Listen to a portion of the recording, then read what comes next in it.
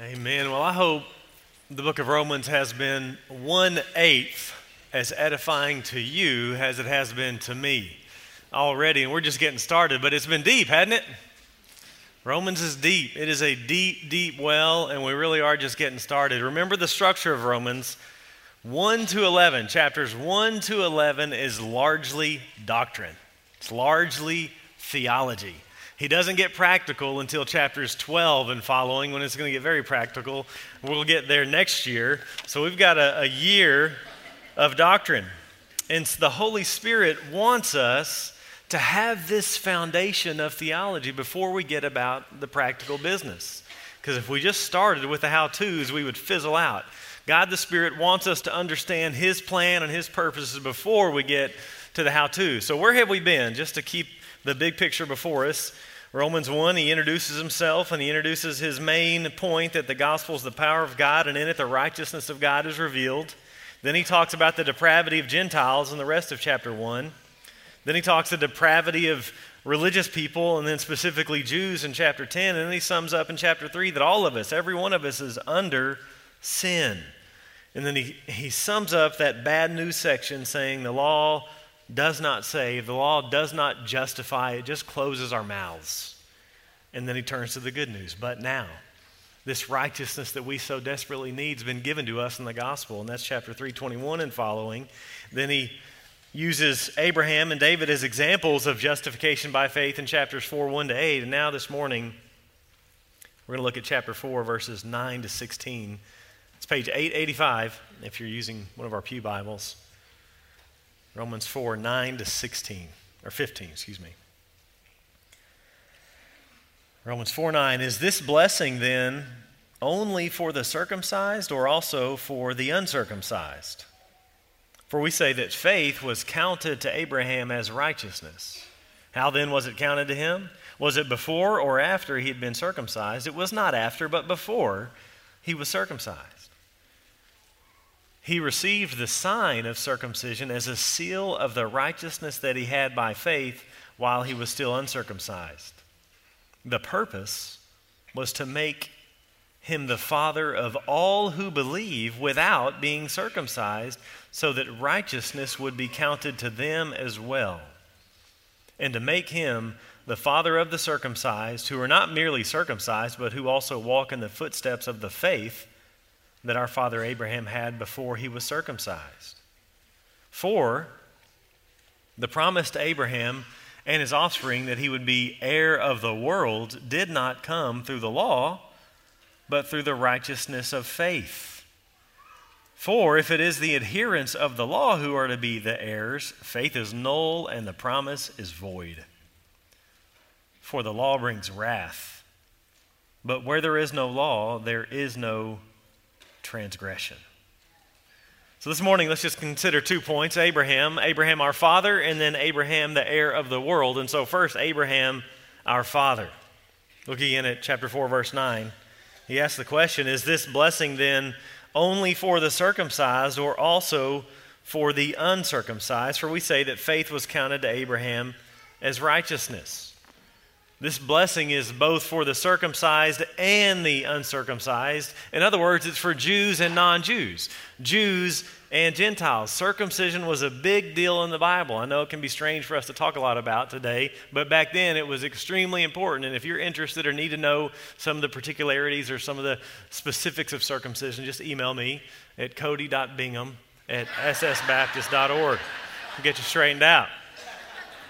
But remember, way back in Genesis, after God called Abraham, he commanded him to be circumcised, and he commanded him to circumcise all of his offspring. Let me read those really pivotal verses. This is Genesis 17, verse 9. And God said to Abraham, as for you, you shall keep my covenants, you and your offspring after you throughout their generations. This is my covenant which you shall keep between me and you and your offspring after you. Every male among you shall be circumcised. You shall be circumcised in the flesh of your foreskins, and it shall be a sign of the covenant between me and you. He who is 8 days old among you shall be circumcised, every male throughout your generations, whether born in your house or bought with your money from any foreigner who is not of your offspring. Both he who is born in your house and he who is bought with your money shall surely be circumcised. So shall my covenant be in your flesh, an everlasting covenant. Any uncircumcised male who is not circumcised in the flesh of his foreskin shall be cut off from his people, as he has broken my covenant. So this was a really important sign of the covenant with Abraham. It was one of the main ways that Jews and Gentiles were separated. And if a Gentile wanted to join the people of God, it was the main entry right. Now, I don't know how they checked, but if you weren't circumcised, you were not a legitimate member of the people of God under the old covenant. So when he says here, circumcised and uncircumcised, he means all people, Jews, Gentiles, Jews, non-Jews.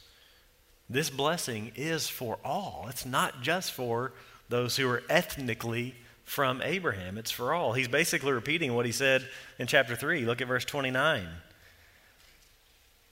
Or is God the God of Jews only? Is he not the God of Gentiles also? Yes, of Gentiles also, since God is one who will justify, that is, declare in the right, the circumcised by faith and the uncircumcised through faith.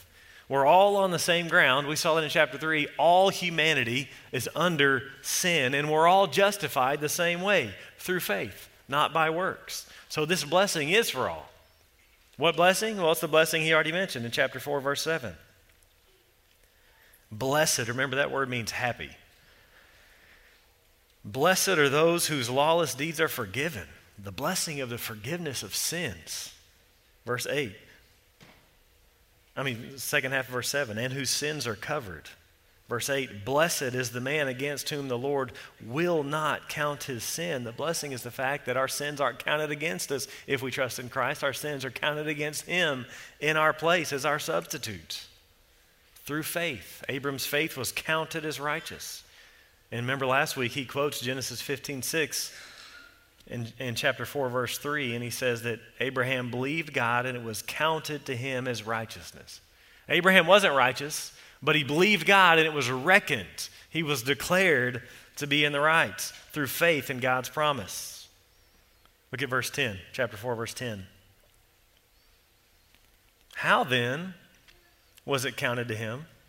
Was it before or after he had been circumcised? It was not after, but before he was circumcised. He was counted righteous before being circumcised. This is actually really important because what these false teachers, what these legalistic Jews of Paul's day were trying to do is say, no, you need to be circumcised. In other words, you need to add faith to works, just like Abraham. Paul's saying, wait a minute now, just read your Bible. Notice Genesis 15:6, Abraham believed God and it was counted to him as righteousness. Genesis 16, Genesis 17, I just read, Abraham was circumcised. There's at least 14 years between the faith and the circumcision. Some rabbis say there was 29 years. So Abraham's saying, listen, Paul's saying, don't listen to your tradition. Read your Bible. Genesis 15 comes before Genesis 17. He believed and was counted as righteous. Later on, he was circumcised. You notice how important that is, right? Because if he had been counted righteous by circumcision in 15, we would have a whole different gospel, which is no gospel at all. So the order matters. He's just saying, hey, read your Bible in a simple chronological sequence. It's a story. Go back. The order matters. Abraham was justified by faith. Then later on, he was circumcised. And again, this wasn't the standard view of the time. This was not the standard Jewish view at Paul's time. I read some. Let me read some more. A couple Jewish writings. Here's 1 Maccabees.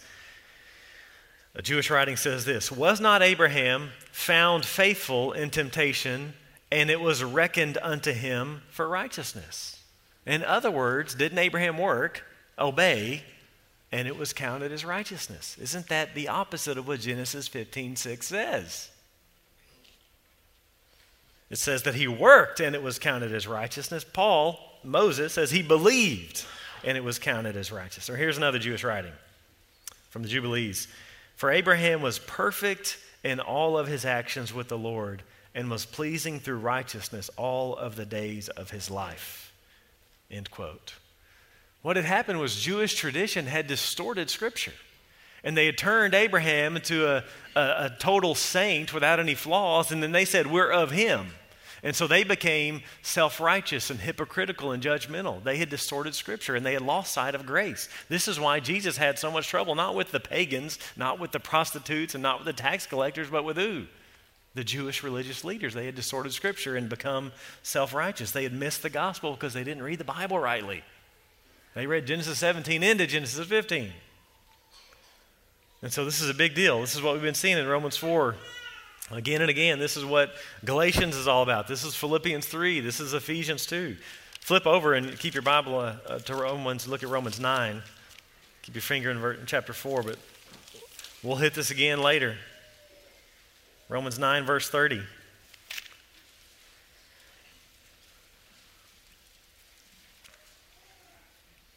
What shall we say then? That Gentiles who did not pursue righteousness have attained it, that is, a righteousness that is by faith. It's not when you attain, it's when you're given. Verse 31, but that Israel, who pursued a law that would lead to righteousness, did not succeed in reaching that law. Why? Because they did not pursue it by faith, but as if it were based on works. They didn't pursue it really. They thought they could earn it, and you can. Look at chapter 10, verse 1. Brothers, my heart's desire and prayer to God for them is that they may be saved. For I bear them witness that they have a zeal for God, but not according to knowledge. They read the Bible wrong. Verse 3, for being ignorant of the righteousness of God and seeking to establish their own, they did not submit to God's righteousness, because Christ is the end of the law for righteousness to everyone who not works, but believes. The Spirit, through Paul here, is jealous to guard the distinction between faith and works. The Spirit, through Paul, is jealous to preserve what grace is. In fact, if you're still there, flip over to Romans 11, verse 6.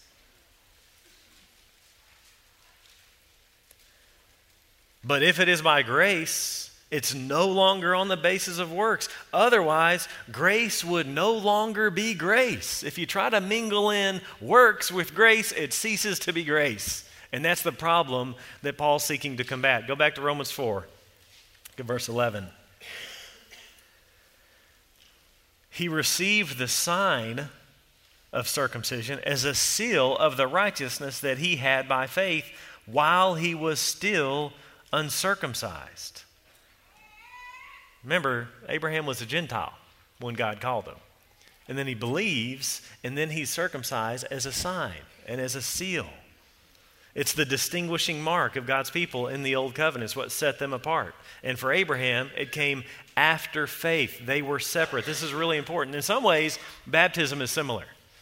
Think about baptism. We as Baptists, we are different than a few traditions. For example, unlike the Roman Catholic Church and unlike many or most churches of Christ, we don't believe baptism is necessary for salvation because baptism is a work.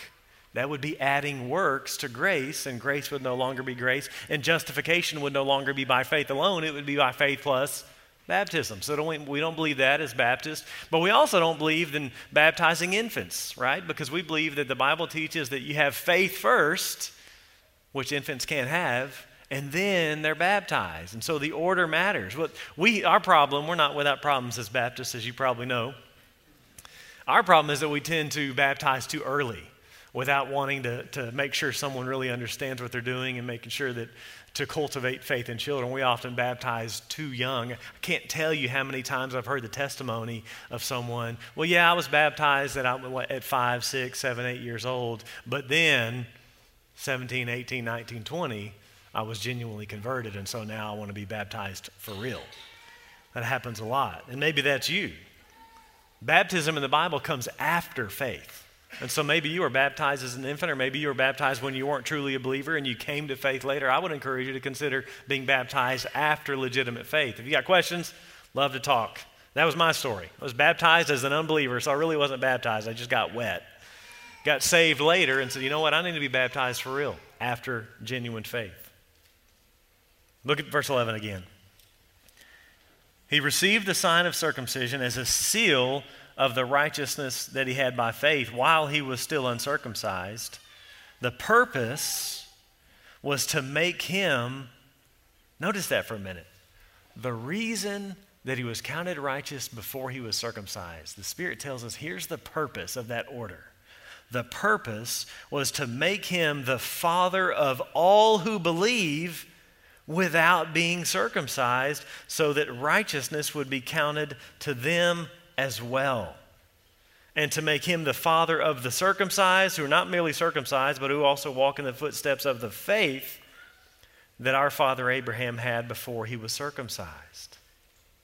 So the purpose here in God's plan was to make Abraham the father of all who have faith in Jesus.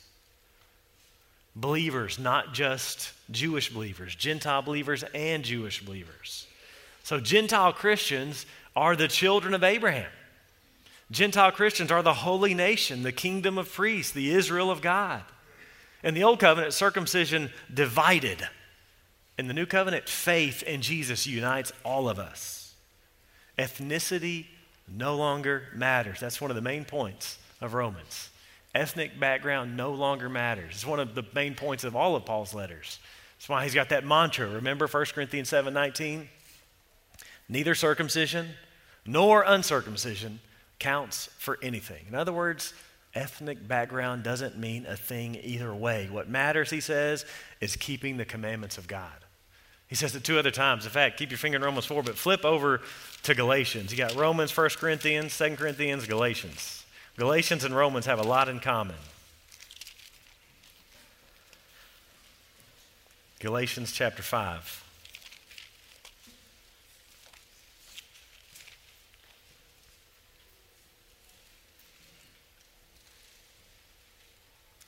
Verse 6, notice the same mantra of the new creation. For in Christ Jesus, neither circumcision nor uncircumcision counts for anything, but only faith working through love. Or he says it once again in chapter 6. Look at verse 15 of Galatians. He really wants us to get this. For neither circumcision counts for anything, nor uncircumcision, but a new creation. Verse 16, and as for all who walk by this rule, well, what's that rule? It's the rule of the new creation. It's the rule that circumcision doesn't matter, uncircumcision doesn't matter. It's the rule that ethnicity doesn't define the people of God anymore. As all for all who walk by this rule, peace and mercy be upon them, on the Israel of God. Now Israel is anyone who's in Christ. The people of God are defined around Jesus now, and anyone who finds themselves in Jesus, Abraham is now our father. That's what it means to be Jewish now, is to trust in Jesus, right? Go back to Romans, that's what we saw in the end of Romans chapter 2, verse 28. No one is a Jew merely outwardly, nor is circumcision outward and physical, but a Jew's one inwardly, and circumcision's a matter of the heart by the Spirit, not by the letter. So if you trusted in Jesus Christ, you are a child of Abraham. Romans 2, you're Jewish. We'll see why that's good news here shortly.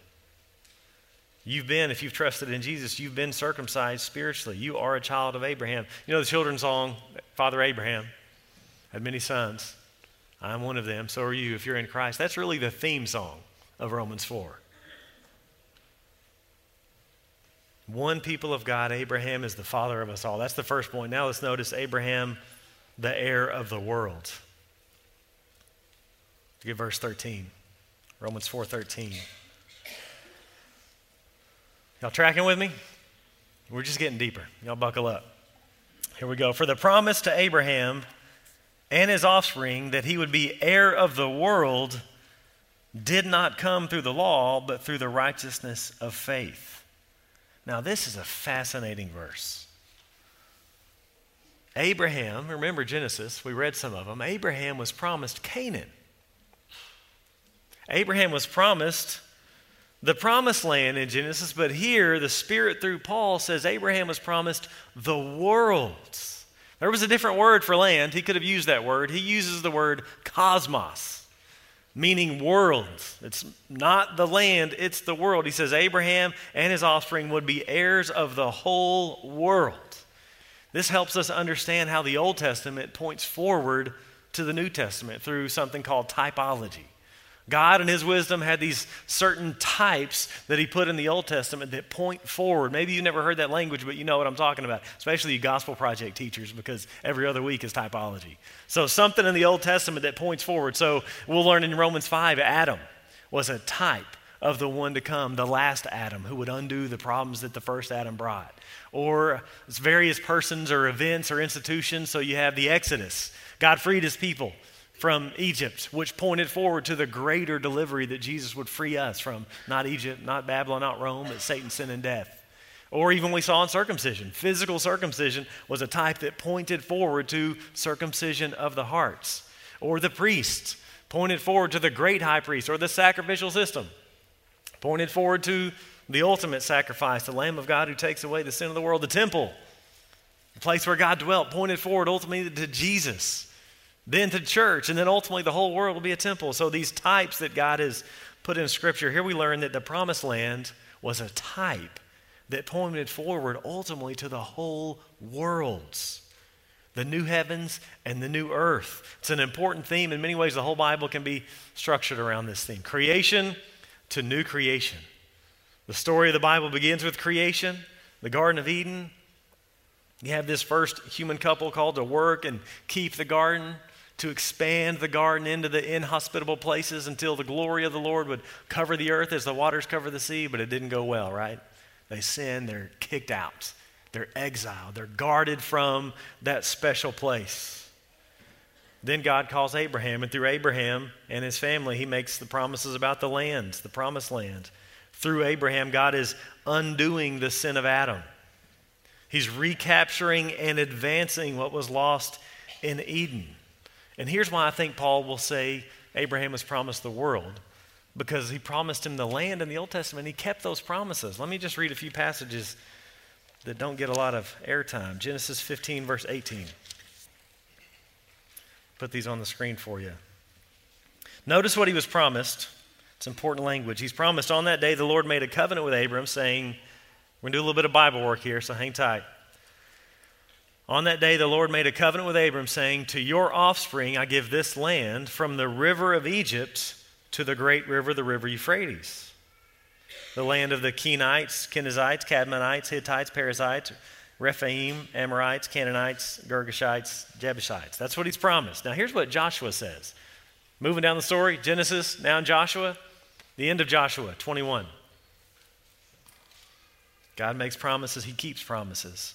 Thus the Lord gave to Israel all the land that he swore to give to their fathers. He gave it to them, and they took possession of it. And they settled there, and the Lord gave them rest on every side, just as he had sworn to their fathers. Not one of all their enemies had withstood them, for the Lord had given all their enemies into their hands. Not one word of all the good promises that the Lord had made to the house of Israel had failed. All came to pass. Here's what Nehemiah says, Nehemiah chapter 9. It says that God made a covenant with Abraham to give, quote, to give to his offspring the lands of the Canaanite, the Hittite, Amorite, Perizzite, Jebusite, and Girgashite. And you've kept your promise, for you are righteous. He kept his promises. Here's how 2 Chronicles 9:26 describes King Solomon. He ruled over all the kings from the Euphrates to the land of the Philistine and to the border of Egypt. There it is. That's what he was promised. Euphrates to Egypt. So God kept his promises to Abraham, but not fully. It pointed forward to something even greater than that little narrow strip of real estate in the Middle East. It pointed beyond itself. It was a type. In fact, Hebrews tells us that. Let me read from Hebrews chapter 11, verse 8. By faith, Abraham obeyed when he was called to go out to a place that he was to receive as an inheritance. And he went out not knowing where he was going. By faith, he went to live in the land of promise as in a foreign land, living in tents with Isaac and Jacob, heirs with him of the same promise, for he was looking forward to the city that has foundations, whose designer and builder is God. Looked beyond where he was to something that yet had been fulfilled. Verse 11, by faith, Sarah herself received power to conceive even when she was past the age, since she considered him faithful who had promised. Therefore, from one man, and him as good as dead, were born descendants as many as the stars of heaven and as many as the innumerable grains of sand by the seashore. These all died in faith, not having received the things promised, but having seen them and greeted them from afar, and having acknowledged that they were strangers and exiles on the earth. For people who speak thus make it clear that they're seeking a homeland. Looking for home. He wasn't home even when he was there. Verse 15, if they'd been thinking of that land from which they had gone out, they would have had opportunity to return. But as it is, they desire a better country, that is, a heavenly one. Therefore, God is not ashamed to be called their God, for he has prepared for them a city. So Abraham's land promise pointed beyond itself ultimately to the new heavens and the new earth. Abraham receives these promises, though, thinking about the storyline, but what happens? They come in, they're exiled again. We've got Eden all over again. They're kicked out. Israel's kicked out, exile, kicked out of the lands. And Isaiah makes promises that God's going to come back, and he's going to restore his people. He's going to bring his kingdom. And when he does, Isaiah 65, verse 17, for behold, I create a new heavens and a new earth, and the former things shall not be remembered or come into mind. Heaven and earth aren't two separate places. There was no one word in Hebrew that captured what he was trying to say. The universe, the worlds. Isaiah is saying there will be a whole new world. Many, many prophets speak of the same, a whole new world. Psalm 72 speaks of the coming king, the coming Davidic king, and he says this about that coming king. His rule would not merely be over Canaan. It's universalized. It says, may he have dominion from sea to sea, from the river to not Egypt, but to the ends of the earth. This king would have the whole world to rule over. May desert tribes bow down before him, even his enemies lick the dust. May the kings of Tarshish and of the coastlands render him tribute. May the kings of Sheba and Seba bring gifts. May all kings fall down before him. All nations serve him. This coming king that would undo the sin of Adam would rule over the whole world, not just Canaan. A little bit later in Psalm 72, we read this, verse 17. May his name, this coming Messiah, endure forever. His fame continue as long as the sun. May people be blessed in him. All nations call him blessed. That sound familiar? It's Genesis 12. Jesus enters the scene.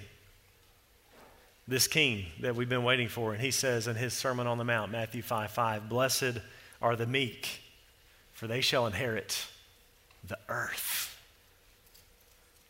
Believers will inherit the earth. That's exactly what Romans 4:13 says, isn't it? Abraham and his offspring would be heirs of the world. Later on in Matthew, Jesus says that in the renewal of all things, Matthew 19:28 is this word palingenesia. It's really two words. Palin means again. What do you think genesia means?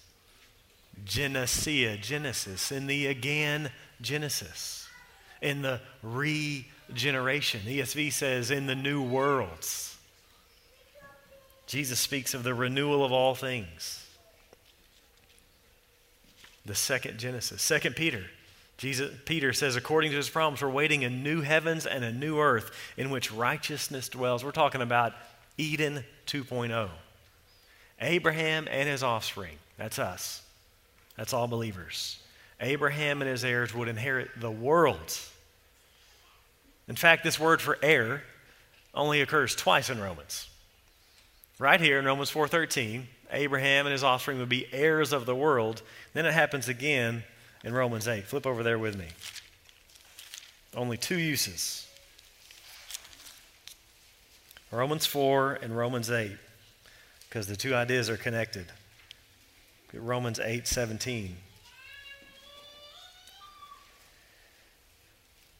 If we're children, we're heirs. There it is. Heirs of God and fellow heirs with Christ, provided we suffer with him in order that we may also be glorified with him. But let's keep reading for context. What are we talking about being heirs of?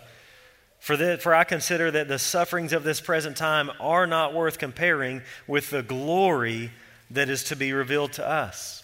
For the creation waits with eager longing for the revealing of the sons of God. For the creation was subjected to futility, not willingly, but because of him who subjected it, in hope that the creation itself will be set free from its bondage to corruption and obtain the freedom of the glory of the children of God. Heirs of the world, what is he talking about? He's talking about this world freed from sin.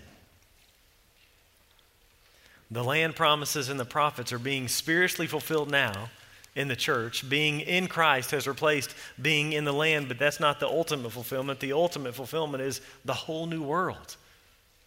God's international people. They'll be physically fulfilled in the New Jerusalem. Revelation 21, then I saw a new heaven and a new earth, quoting Isaiah 65.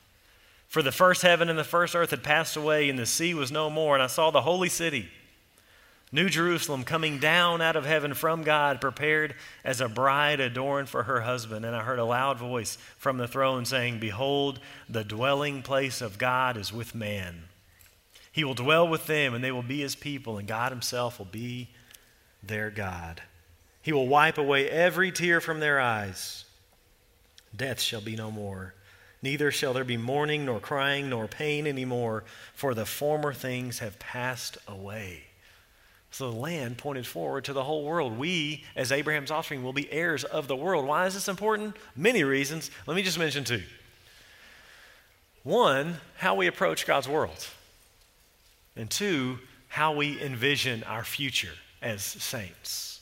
First, how we approach God's world. God's plan is not just to save souls. Salvation is a reclamation project. He's reclaiming what was messed up in the Garden of Eden. It's a restoration project. We are being restored to what we're supposed to be. We're being renewed in the image of God. God will restore the world. Salvation is not liberation from the world, it's liberation of the world, according to Romans chapter 8. God cares about his creation. He says it's good. He says it's more than that. He says it's very good. So we're created in his image to have dominion over the earth, to bring this world to its full potential, to rule over it on God's behalf, to be good stewards of the earth's resources. This world will be our home forever. Purged by fire and freed from the fall, but it'll be this world, restored, renewed. A lot of implications you can work out from there. The second thing, though, is how we envision our future. Our future is earthy. It's a new heavens and a new earth. I think all too often we think about heaven, we just think about disembodied bliss. We think about fat babies and floaty things. Heaven will be earthy. We will be here. We will be working. We'll be ruling and reigning with the Lord. Heaven and earth will be one again. And so as Christians, we got to keep resurrection hope central. Our ultimate hope is resurrection. He will redeem our bodies and he will redeem this world. So God is a promise maker. God is a promise keeper. He will keep his promises to his people about a land to live in, but it's going to be actually far more than they were bargaining for. The land was a type, pointed forward to the world. One Old Testament scholar uses the illustration of a horse and a car to help us understand it. So there's a man, he's, late 19th century, and he promises 5-year-old daughter, you know what, baby girl, when you turn 18, I'm going to get you a horse and a buggy. And she's like, great, sounds great, can't wait. Time passes. Meanwhile, Henry Ford's been at work. She turns 18, and now there's the Model T, and it's affordable. And so rather than a horse and buggy, this father gives her daughter a Model T car. Same with the land. The promises had expanded over time. The land promise pointed back to Eden, and it pointed forward to the new world, the new Jerusalem, the new heavens, and the new earth. And that will be our future because we've trusted in Christ and thereby become the offspring of Abraham. And how? How do we inherit it again? Is it by working? Is it by pulling up our moral bootstraps? How will we inherit the earth? Well, by faith. Look again at verse 13. For the promise to Abraham and his offspring that he would be heir of the world did not come through the law, but through the righteousness of faith. For if it is the adherents of the law who are to be heirs, faith is null and the promise is void. This promise didn't come through law. This promise came through faith. Law and faith are two different paths. One is characterized by doing, you better do it. The other is characterized by believing. If the inheritance is only for those who keep the law, it's pointless. Throw the whole thing out. Why? None of us keep it. To say you will inherit the promise if you obey the law makes the promise void and empty. Flip back over to Galatians with me. Told you we were doing some Bible work. Romans, 1 Corinthians, 2 Corinthians, Galatians, chapter 3. This is exactly what he says over here as well, chapter 3, verse 10. For all who rely on works of the law are under a curse. For it is written, cursed be everyone who does not abide by all things written in the book of the law and do them. Now it's evident that no one is justified before God by the law, for the righteous shall live by faith. But the law is not of faith. Rather, the one who does them shall live by them. Just like law and faith are two different tracks, so are law and promise. Two different tracks, two different ways to approach God. Look at chapter 3, verse 18, Galatians. If the inheritance comes by the law, it no longer comes by promise. But God gave it to Abraham by a promise. The law says, you shall. Promise, God says, I will. Promise demands your trust. Law demands your obedience. According to Galatians 3, your perfect obedience. It's not those who keep the law who inherit, it's those of faith. Heirs by faith in Jesus Christ. We earn nothing. We trust the one who earned it all. That's why Romans 8:17 said we're fellow heirs with Christ, co-heirs with him. All the promises of God are yes in Jesus Christ. Colossians 1:16 says everything was made through him and for him. You know what that means, friends? That means everything is ours. Heirs of the world, not because of us, but because of him. We will inherit the world because we're the offspring of Abraham through faith in Jesus Christ. Here's again how Galatians 3:29. If you are Christ's, then you are Abraham's offspring, heirs according to promise. We only inherit because we belong to him. And because we belong to him, we will inherit it all, the world. Then look at Romans 4:15. For the law brings wrath, but where there is no law, there is no transgression. Here we learn two purposes about the law of Moses. One, it brings wrath. Two, it exposes sin. Again, this is not what Paul's Jewish friends believed about the law. They thought the law was the path to life, the path to salvation. Paul's at odds with that. They believed that it was the path to life. Paul says it brings wrath. Why does it bring wrath? Well, because we don't keep it. We break the law and God responds in wrath. So the law brings wrath. It's not the law's fault, it's our fault. Second, the law exposes our sin. It defines sin for us. Where there is no law, there is no transgression. So it shows us specifically how we fall short. We've seen that in Romans. Through the law comes the knowledge of sin. We'll see it in chapter 7. If it had not been for the law, would not have known what sin was. The law shows us we don't line up. We think we're fine by ourselves. The law comes in and asks us, have you ever put anything before the Lord? First commandment, second commandment. Have you ever lied? Have you ever dishonored your parents? Have you ever wanted something too much? All have sinned and fall short of the glory of God. The law brings wrath. The law shows us our sin. In 2 Corinthians 3, Paul says the law is a ministry of death. It's a ministry of condemnation. Again, it's not the problem of the law, it's our problem. All who try to keep the law are under a curse because it's written, cursed is everyone who does not keep everything in this book. The need of humanity is not law. Parents, the fundamental need of your kids is not law. It's gospel. Fundamental need of humanity is not advice. It's news. It's something outside of us. And it's not any news. It's good news. And the good news of the gospel of Jesus Christ is that though we are required to be righteous, none of us are, God sent his son to grant us that righteousness and forgive us of our sins. We need gospel, not law. It's the only hope we have. And we receive it as a gift through faith in Jesus Christ. The law brings wrath. The law exposes sin. The law divides Jews and Gentiles. Faith in Jesus Christ receives a righteousness that is not our own. Faith in Jesus Christ unites us all in the Messiah. In a world longing for belonging, when we believe in Jesus, we belong to this worldwide family of Abraham, heirs according to promise.